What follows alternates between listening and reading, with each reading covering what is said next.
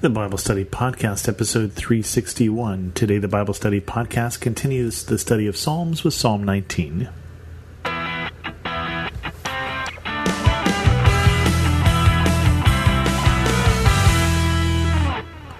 Welcome to the Bible Study Podcast. I'm your host, Chris Christensen. We continue on with Psalm 19 today, which is a favorite psalm, a psalm of David, and one that has been turned to music on more than one occasion, so you may recognize this one. It is a song of praise.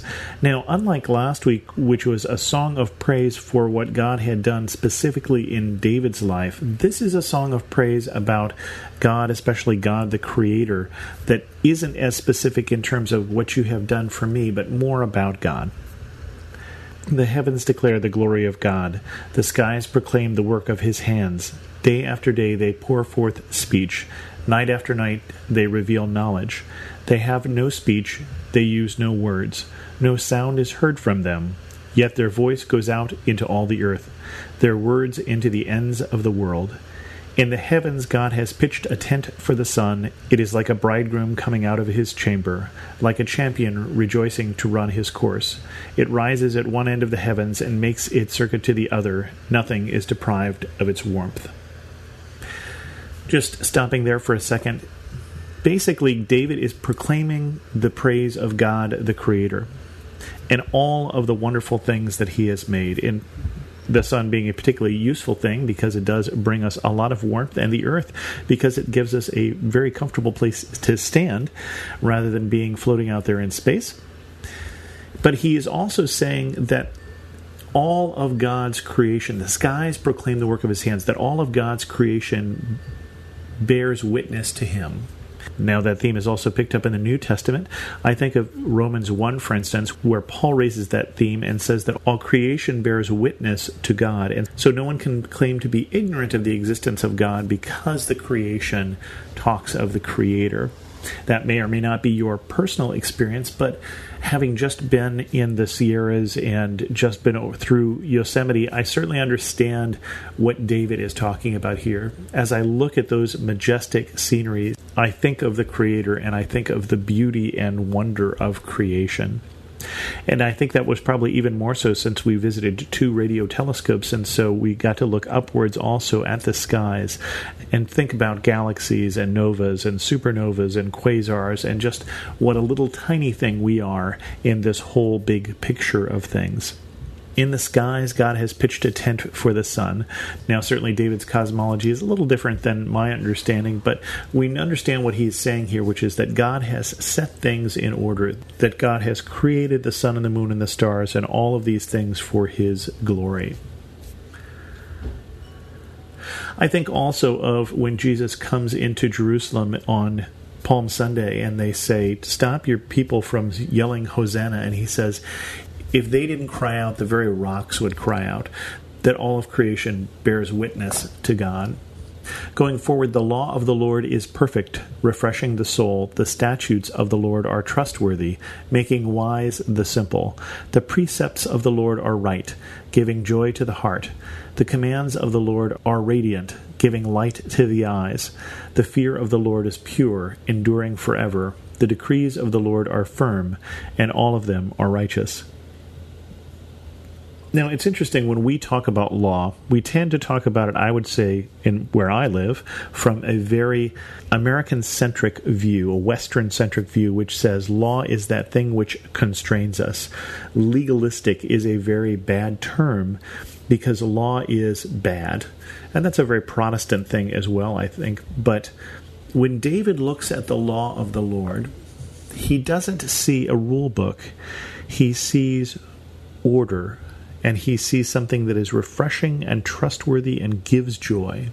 What a very different view of law. And when I think of that, think of the first section there that we were talking about God putting things in order. And then we come into this section talking about the law of the Lord. And I would like to encourage you to think of the law of the Lord as being God's directions that would make where we live as ordered and as beautiful as the heavens and the earth that he created. So what I mean by that is that when we live together in harmony with one another, when I am not trying to covet your wife and you are not trying to covet my stuff, and I'm not bearing false witness against you and you're not trying to steal my stuff and I'm not trying to kill you, that is better. That is more beautiful than when the opposite is going on. When things are the way they should be, the way that God wants them to be in our relationship between us and Him, and our relationship between you and me, that is a more wonderful, refreshing, wise, joyful place to be. And so I think these two sections are similar. It's talking about God putting things in the right places in creation, and then God putting us in the right relationships between us and Him and between us and each other. And David looks at that and he says, good, perfect, trustworthy, right, radiant, pure. Law is not a bad thing. Law is something that is moving us in a direction of a better community, of a better church, of a better world. And then continuing on, they are more precious than gold, than much pure gold. They are sweeter than honey from the honeycomb. By them your servant is warned. In keeping them there is great reward. But who can discern their own errors? Forgive my hidden faults. Keep your servant also from willful sins. May they not rule over me. Then I will be blameless, innocent of great transgression. May these words of my mouth and this meditation of my heart be pleasing in your sight, Lord, my rock and my redeemer. David continues to muse on the value of the Lord's law, precious, more precious than gold, more sweeter than honey, but then gets into this thing that says it's hard to keep the law. And I understand that there may be things that I have done that I didn't even mean to screw up.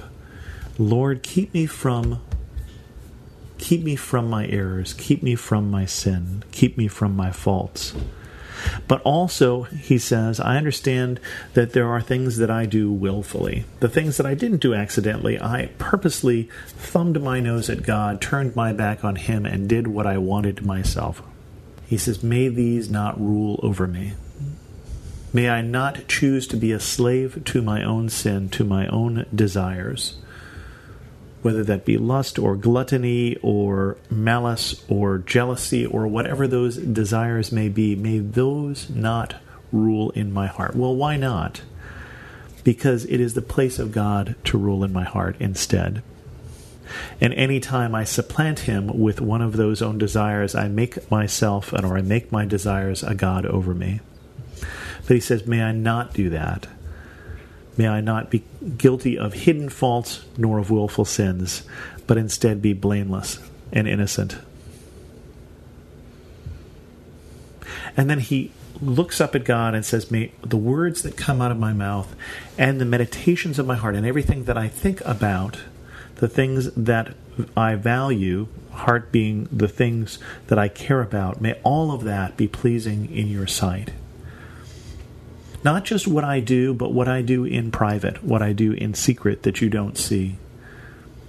God will see those things, and he says, may all of those things give glory to you. May they be pleasing to you, my rock and my redeemer.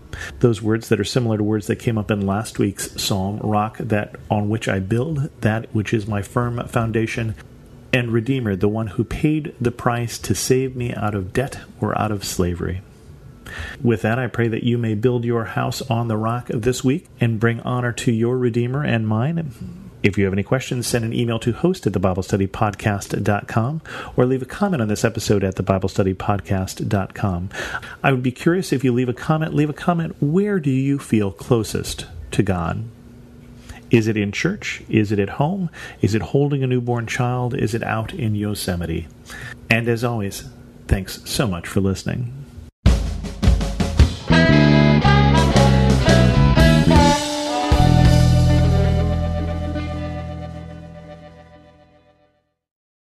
No matter what you're going through, you are not alone. Sis, if you've experienced pain in your father-daughter relationship, I want you to know that you are loved and seen.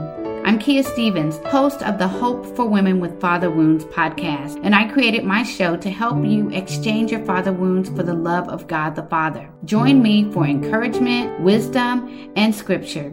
Just search Hope for Women with Father Wounds on lifeaudio.com or wherever you get your podcast.